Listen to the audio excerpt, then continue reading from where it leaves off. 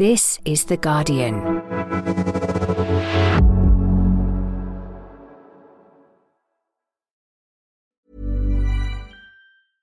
Finding your perfect home was hard, but thanks to Burrow, furnishing it has never been easier. Burrow's easy-to-assemble modular sofas and sectionals are made from premium, durable materials, including stain and scratch-resistant fabrics. So they're not just comfortable and stylish, they're built to last. Plus, every single Burrow order ships free right to your door. Right now, get 15% off your first order at burrow.com/ACAST. That's 15% off at burrow.com/ACAST. Tired of ads barging into your favorite news podcasts?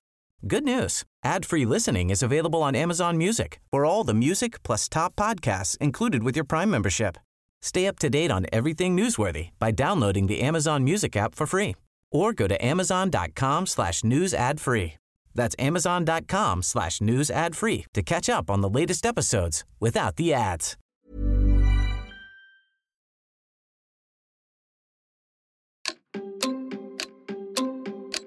It's 75 years this week since Aneurin Bevan created what is arguably the UK's most fondly loved institution. This isn't an orthodox government, and I'm not an orthodox Minister of Health. But faced with strikes, a staffing crisis, an ageing population and increasing calls for big reforms, this doesn't feel like the happiest of birthdays. Unless we act now, for the long term, the challenges we face will only get worse. So, on its 75th anniversary, is the NHS in need of another watershed moment as big as its foundation in 1948? I'm John Harris, and you're listening to Politics Weekly UK for The Guardian. Joining me today are the journalist and writer Isabel Hardman, the author of a brilliant new book titled Fight for Life, which is about the NHS's long history, and Pat Cullen, General Secretary of the Royal College of Nursing. Hello to you both. Hi, hello. John. Hi, thanks for joining us. Now, we are recording this on Wednesday, and I know that you've both been to the commemorative service at Westminster Abbey in honour of the NHS's 75th anniversary. Here's a question, Pat, first of all. What was it like? Look, for me, when I went into the Abbey today, I was thinking of every single nurse that's in our membership and thinking of what the last number of years has been like for them and meant to them, and what the NHS means for them. And I was honoured to be sitting amongst them. I did see politicians arriving, and it was quite surreal to listen to what they had to say about the NHS. But when I'm sitting in amongst those nurses in the Abbey today and looking at their faces and listening to their conversations, I can't help thinking that whilst today is a wonderful celebration, it should not take away from the fact that the beating soul and the beating heart of the NHS were the nurses that were in the Abbey today, but actually the hundreds of thousands that I represent that are working under enormous pressure. So you sort of experienced two narratives about the event simultaneously. There were sort of two things going on. Mm-hmm. Isabel, what was it like for you? Yeah, very similar in the sense that I think it managed to tread the line quite well between celebrating the healthcare workers who work really hard in the NHS and acknowledging that this is not a moment of triumph for the health service. I mean, I think that was mentioned you had testimonies from healthcare workers, all of whom I think gave at least a nod, if not a very loud gesture towards the fact that the health service is in crisis at the moment. So I don't think that it was the sort of saccharine, triumphant kind of, clap for carers that some of the people who didn't go to the service thought it was going to be. And I think also one of the things that people who've been criticising having this service at all have missed is that this is quite a common thing for Westminster Abbey. I mean, it's where we sort of celebrate public service in this country. In 2019, they had a service to commemorate 50 years of the continuous at-sea deterrent. So they basically had a sort of Dr. Strangelove church service where they talked about how much they loved the bomb. Praying and singing hymns in praise of nuclear weapons. Yeah. So by comparison, this was entirely appropriate. Exactly. This was much milder in comparison.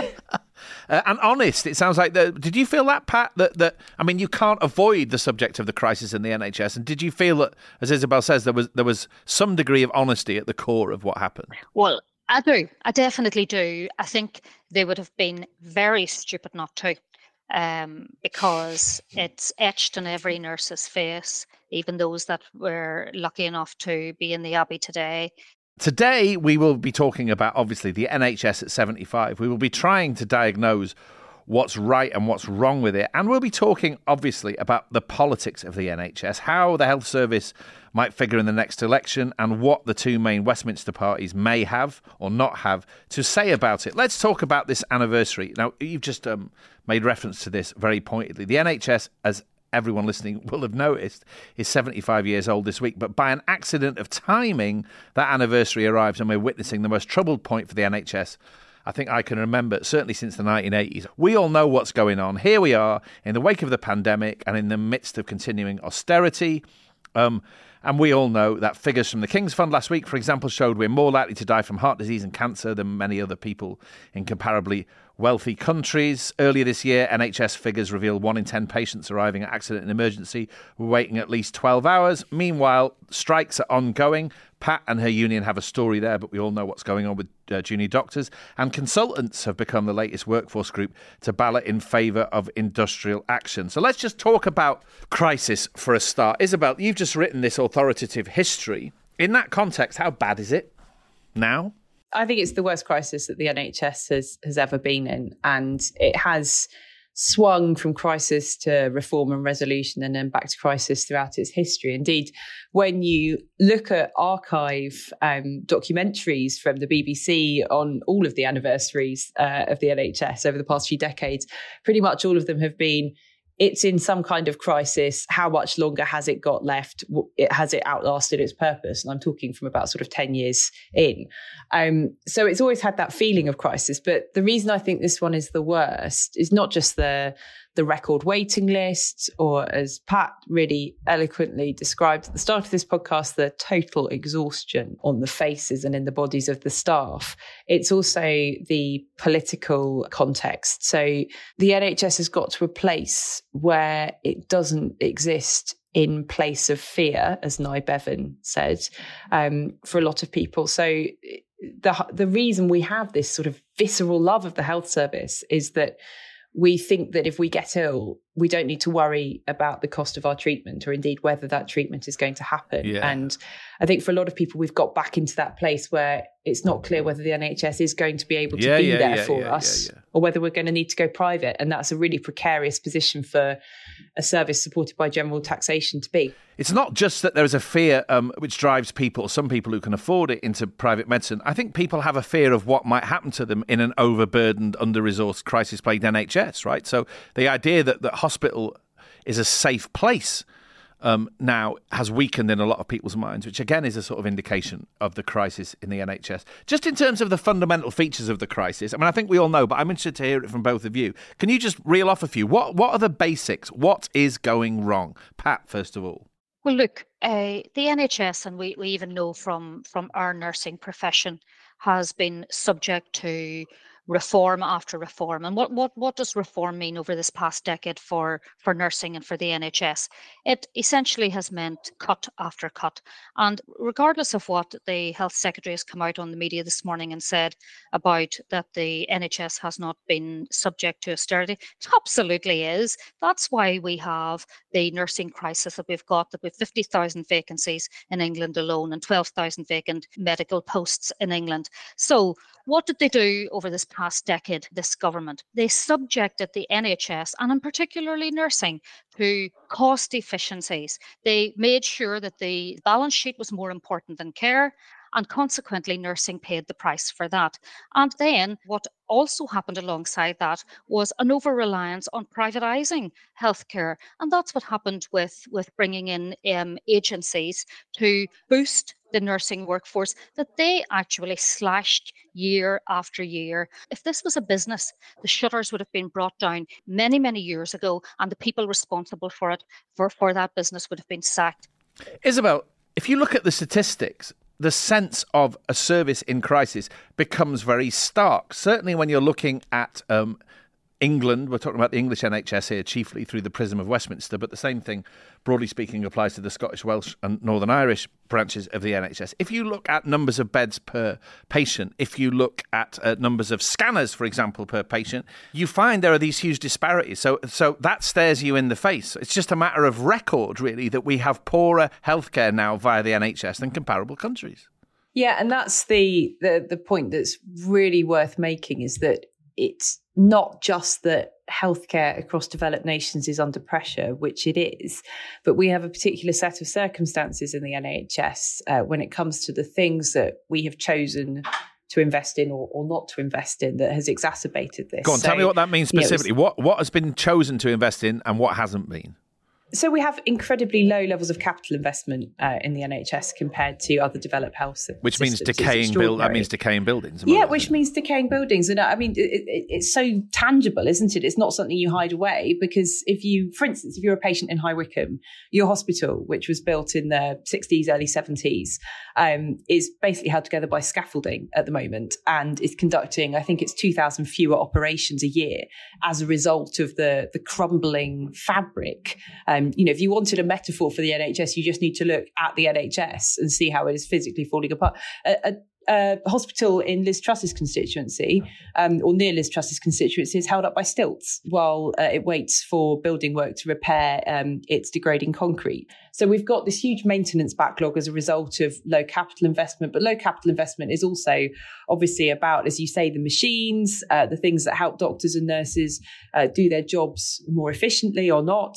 And then it was only in the past week that we got a workforce plan that, while hugely important and very welcome, is obviously going to take a very long time to bed in. And we've had a terrible attitude towards long-term planning when it comes to the NHS workforce. We've spent too long as a country relying on other health systems to supply health workers. And they've done a fantastic job for the NHS, but it's unethical for us to have continued to this day taking so many people from overseas. Pat, firstly, do you agree with that? And then, because that could be argued as a somewhat contentious point. And then the second question, while you're here, can you just refresh our memories as to where your members, the RCN's dispute with the government, is up to right now? Yeah. So that first point that perhaps we have relied too much on medical personnel from overseas, and that somehow has blurred into the staffing crisis that we're faced with now. Look, John, that is such an important point to address. This week, the International Council of Nurses is meeting in Montreal, and we are one of the largest members in ICN. Our representatives have spoken to me every evening, and they've said, actually, they've felt embarrassed and humiliated by listening to the other countries that we have raided their resource from, the poorest of countries who are members of ICN, almost begging countries such as us to stop taking their resources because they are on their knees, not being able to provide the most basic of healthcare, because they are training and educating their nurses for us. And we are plunging those countries into total despair, and it has to stop. It really has to stop. And we give nothing back. And then what do we hear this government talk about? About stopping the small boats. And look, we only have to go back to Windrush to realise that without internationally educated nurses, this NHS would never have survived 75 years. OK, and then very quickly on that second point about where exactly the nurses' dispute with the government is up to now, because I know that the threshold for another strike ballot wasn't met. That was announced last week. So broadly speaking, what's going on? Well, it's certainly our dispute isn't over. Over 100,000 nurses who are participated in this ballot, whilst we didn't meet the threshold, have said loud and clear they will continue to strike to have their voice heard and to be paid decently and to save the NHS. So any government that thinks that they can turn their back on nursing now simply because we didn't meet their draconian legislative requirements is fooling themselves, but they'll not fool the people of this country, and they'll certainly not fool nursing. So it's time to get back around the table again. Okay, Steve Barclay, I hope you're listening.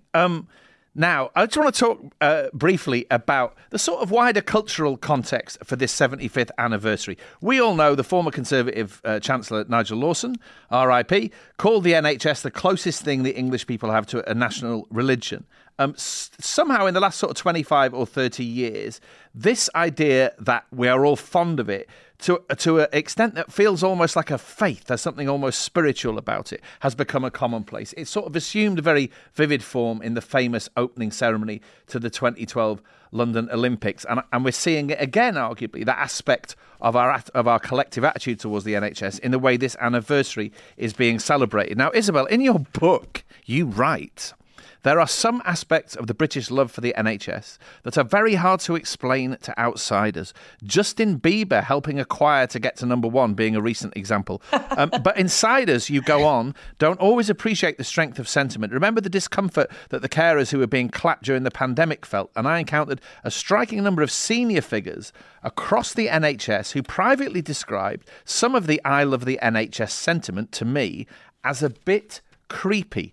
Here's a question, a historical question. When did we start worshipping the NHS? Because, I mean, again, I'm quite old. We didn't do this in the 80s. I don't think we did it much in the 90s. And then something happened, right? Yeah, I mean, I think it was actually, it's interesting because the Nigel Lawson quote is obviously hugely famous, but he wasn't the first to talk about the NHS in religious terms. In fact, Barbara Castle described it also as being like a church. And I mean, to a certain extent, it's overdone, this idea of the religious fervour, because it's often used by commentators who say, you know, we're so religious about the NHS that we don't want to have a debate about it. I mean, we never stop talking about it. The only thing we talk more about is the weather. The idea that we've been too religious about it for there to be reforms. I mean, Pat will have seen the sort of endless reorganisations ever since the late 80s onwards. So we've sort of, you know, I think we're definitely into reform in a way that the kind of stereotypical caricatures of it suggest that we're not. So you don't buy the idea that sort of arguably quasi-religious thing gets in the way of talking about reform. I think politicians use it somewhat cynically, Pat. Would you agree?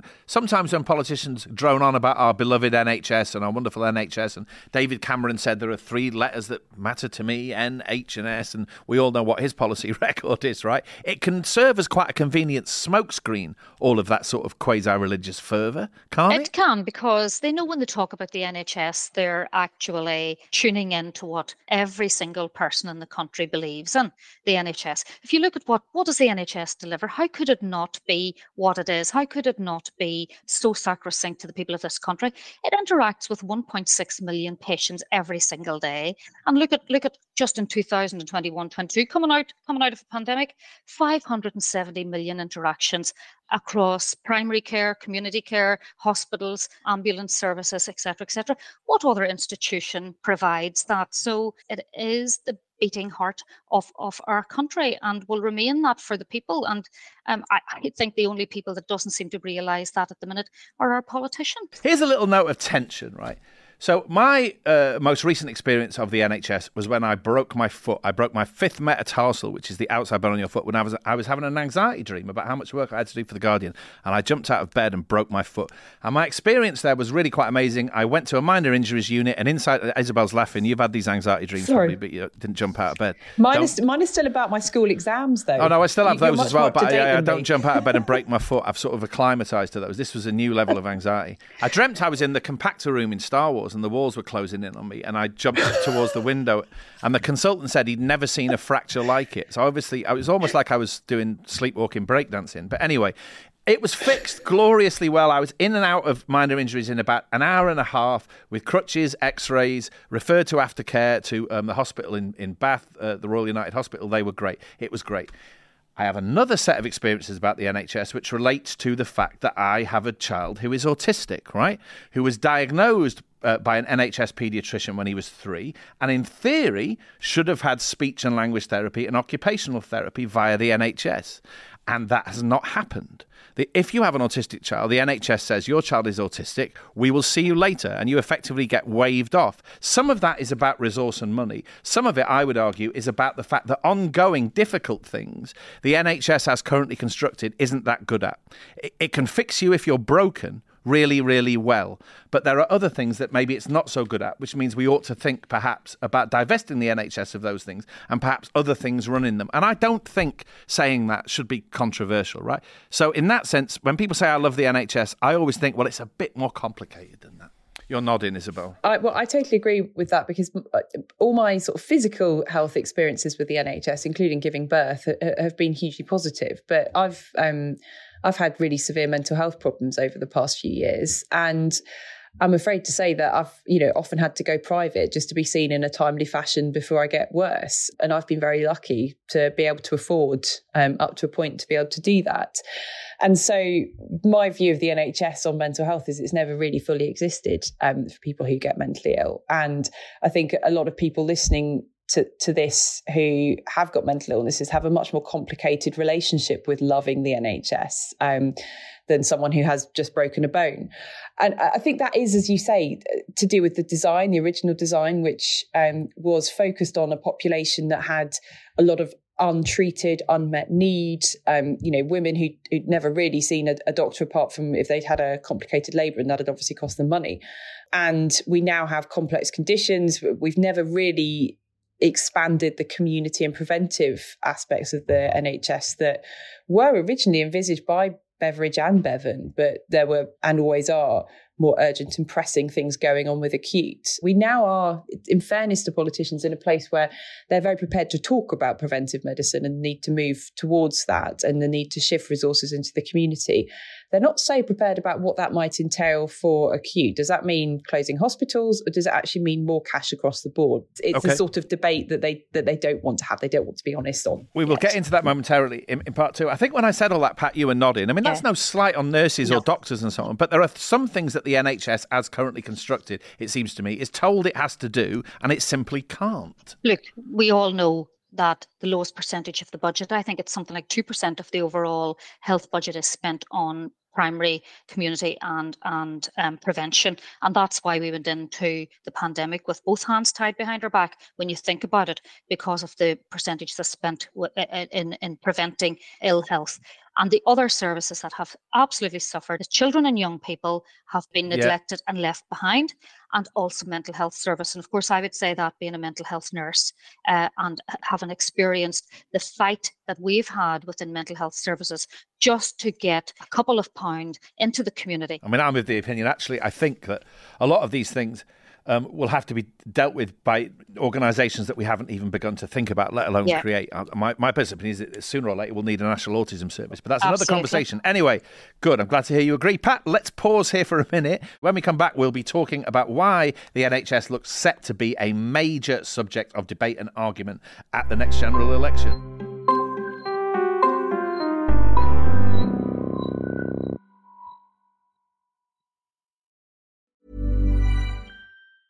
Tired of ads barging into your favorite news podcasts?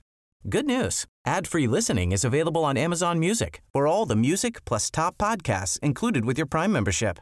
Stay up to date on everything newsworthy by downloading the Amazon Music app for free, or go to amazon.com/news ad free.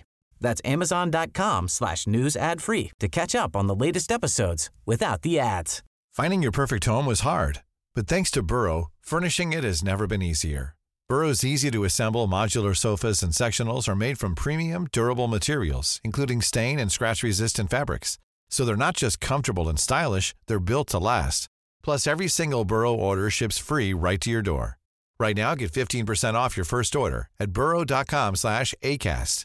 That's 15% off at burrow.com/ACAST.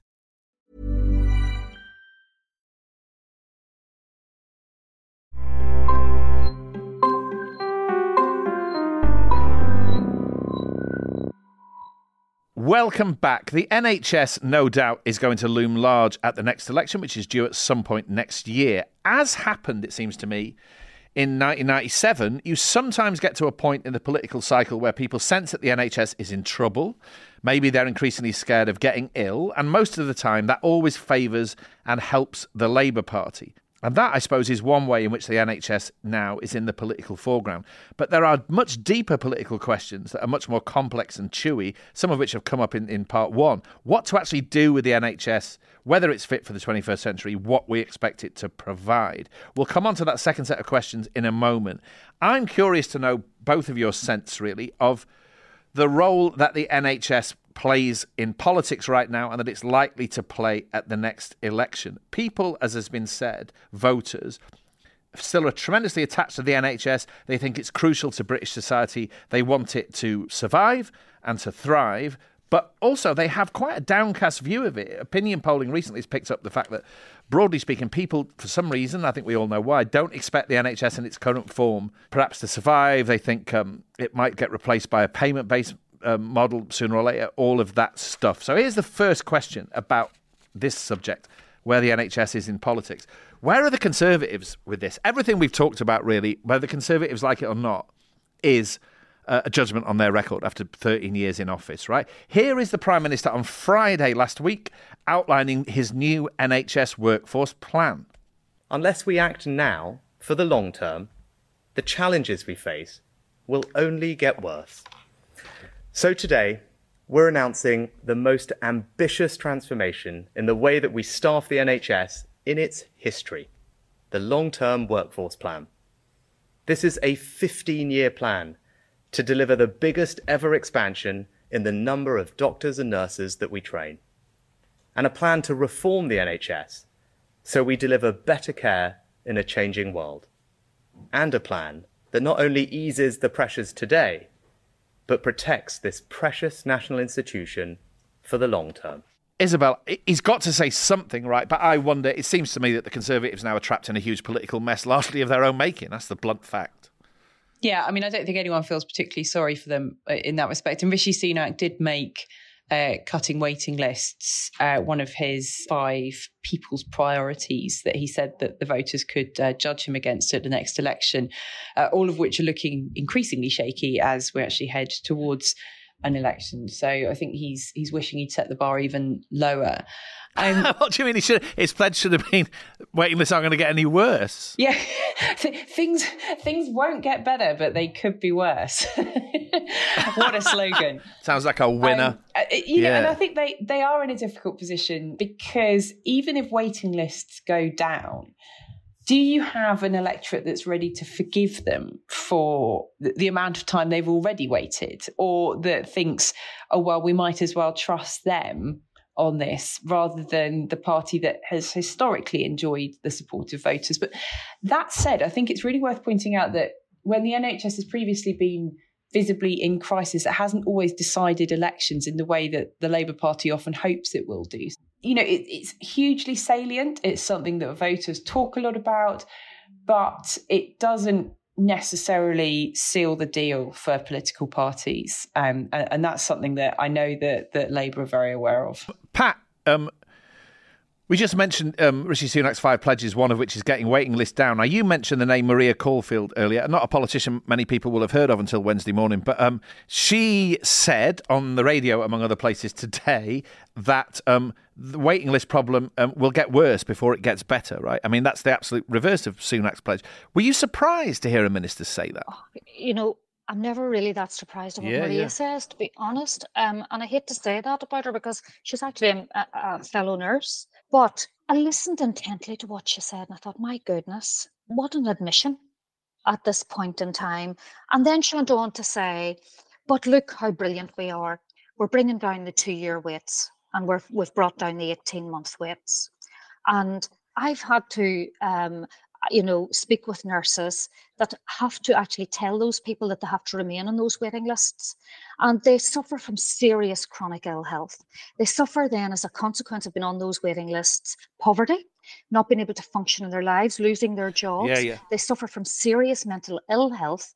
And these are people that have paid in to the NHS year after year after year. And now what are they doing? They're taking out loans. They're looking to their families to try and give them a couple of pounds so they can go private themselves and have an operation just to live a basic life. It's scandalous, actually. It really is scandalous what is happening. They sound, Isabel, the danger with politicians and NHS statistics, and this is nothing new, is they sound cold and abstract if you're not careful. And it ends up sounding like Soviet tractor production when the reality is, I haven't got any dinner.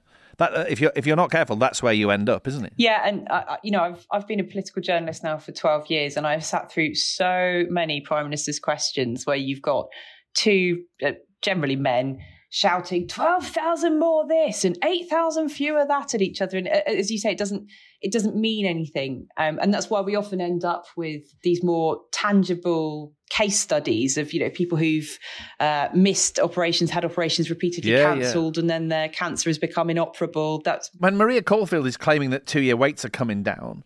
The actual visceral reality of a lot of people's everyday experience is that they sat in a corridor with an elderly relative for 9 hours at a general hospital last week. So one thing instantly shreds the other. Anyway, now let's move on to the Labour Party. Wes Streeting, the seemingly inescapable Shadow Health Secretary, was speaking on Wednesday morning about Labour's alternative for the NHS. He told Sky News' similarly inescapable Kay Burley about Labour's view on the involvement of the private sector in the NHS. I think we've already got a two-tier system in this country where people who can afford it are paying to go private and those who can't are being left behind. In fact, that's one of the reasons I've said, and not uncontroversially, that if there's spare capacity in the private sector, we will pay for people to use it on NHS terms, free at the point of use so they don't pay a penny.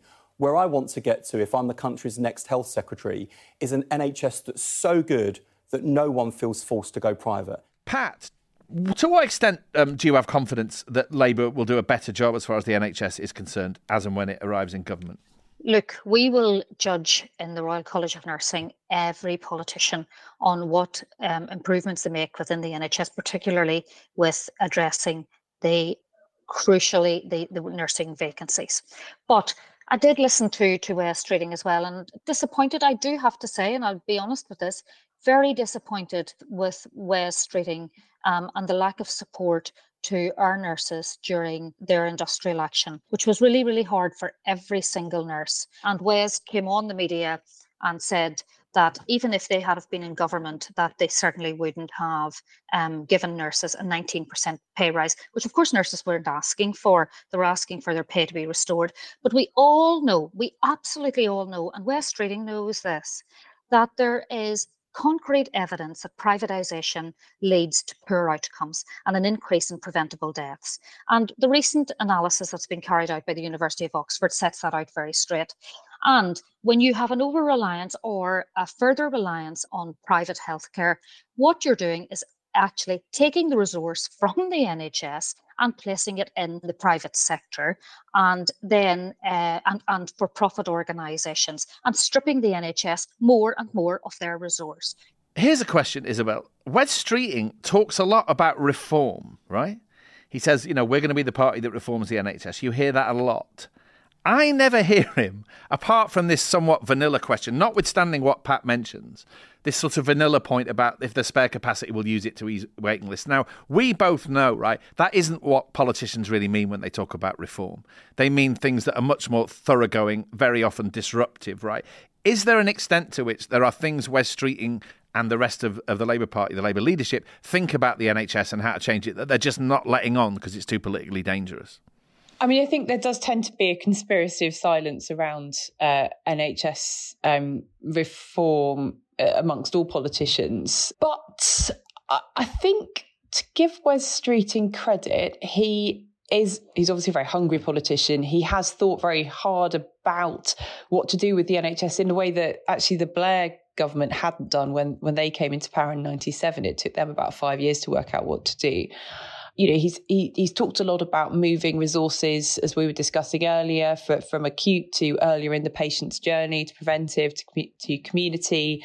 And that would create quite a lot of upheaval. But I think the caution that I have about Labour's reform programme would be that you've got a Labour leader, Keir Starmer, who is quite a cautious person, and he sort of enjoys at the moment having these kind of set piece fights, largely actually with Jeremy Corbyn, where he sort of takes him out in public and shouts at him. But actually, when it comes to taking decisions, he tries to triangulate, sort of appease different wings of the party. So he'll announce one kind of centrist sounding reform here and then do something quite left wing there, rather than, having a wholesale programme that takes you in a particular direction. It's sort of zigzagging to try to keep everyone happy still.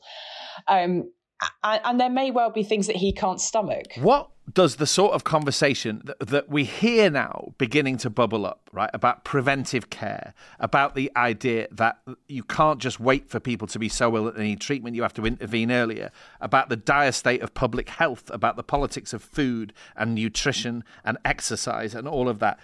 There is this conversation now beginning to swirl around certainly the edges of politics, but it's yet to take the form of understanding what health policy will look like if it's functional and it succeeds in the years to come.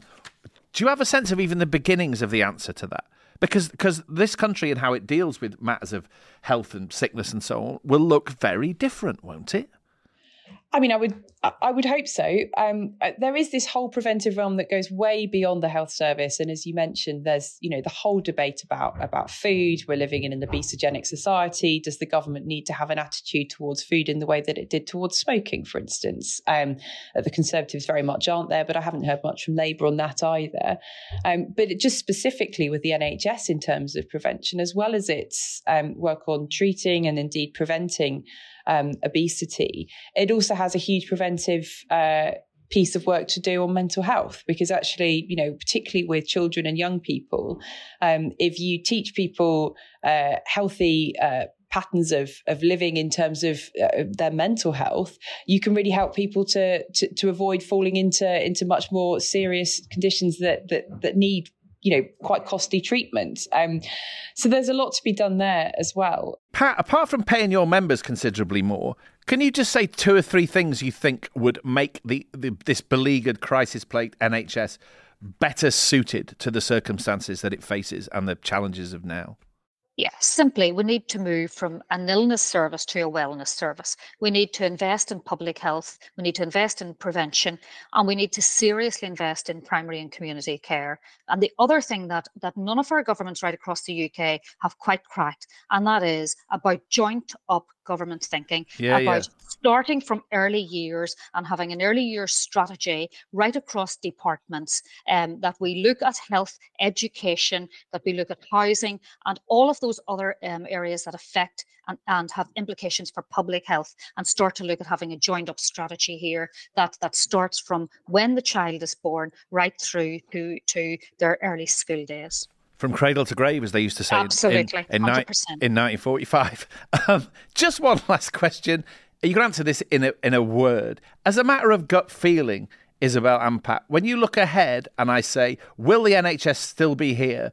Will people still be as fond of it? And will they be able to depend on it in 20 years' time, 25 years' time, NHS 100? Be honest, what's your gut feeling? Isabel, first of all. Yes, it will still be here, but no, I don't think we'll have the same confidence in its dependability. Pat?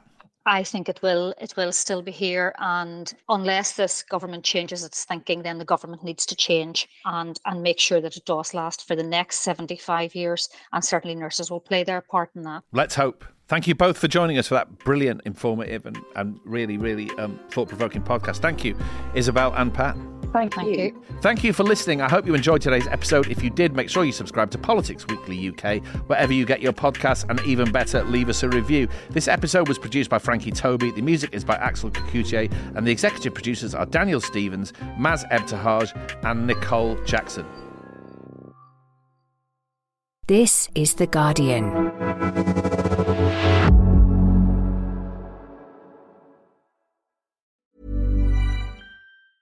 Tired of ads barging into your favorite news podcasts? Good news. Ad-free listening is available on Amazon Music for all the music plus top podcasts included with your Prime membership. Stay up to date on everything newsworthy by downloading the Amazon Music app for free, or go to amazon.com/news ad free. That's amazon.com/news ad free to catch up on the latest episodes without the ads.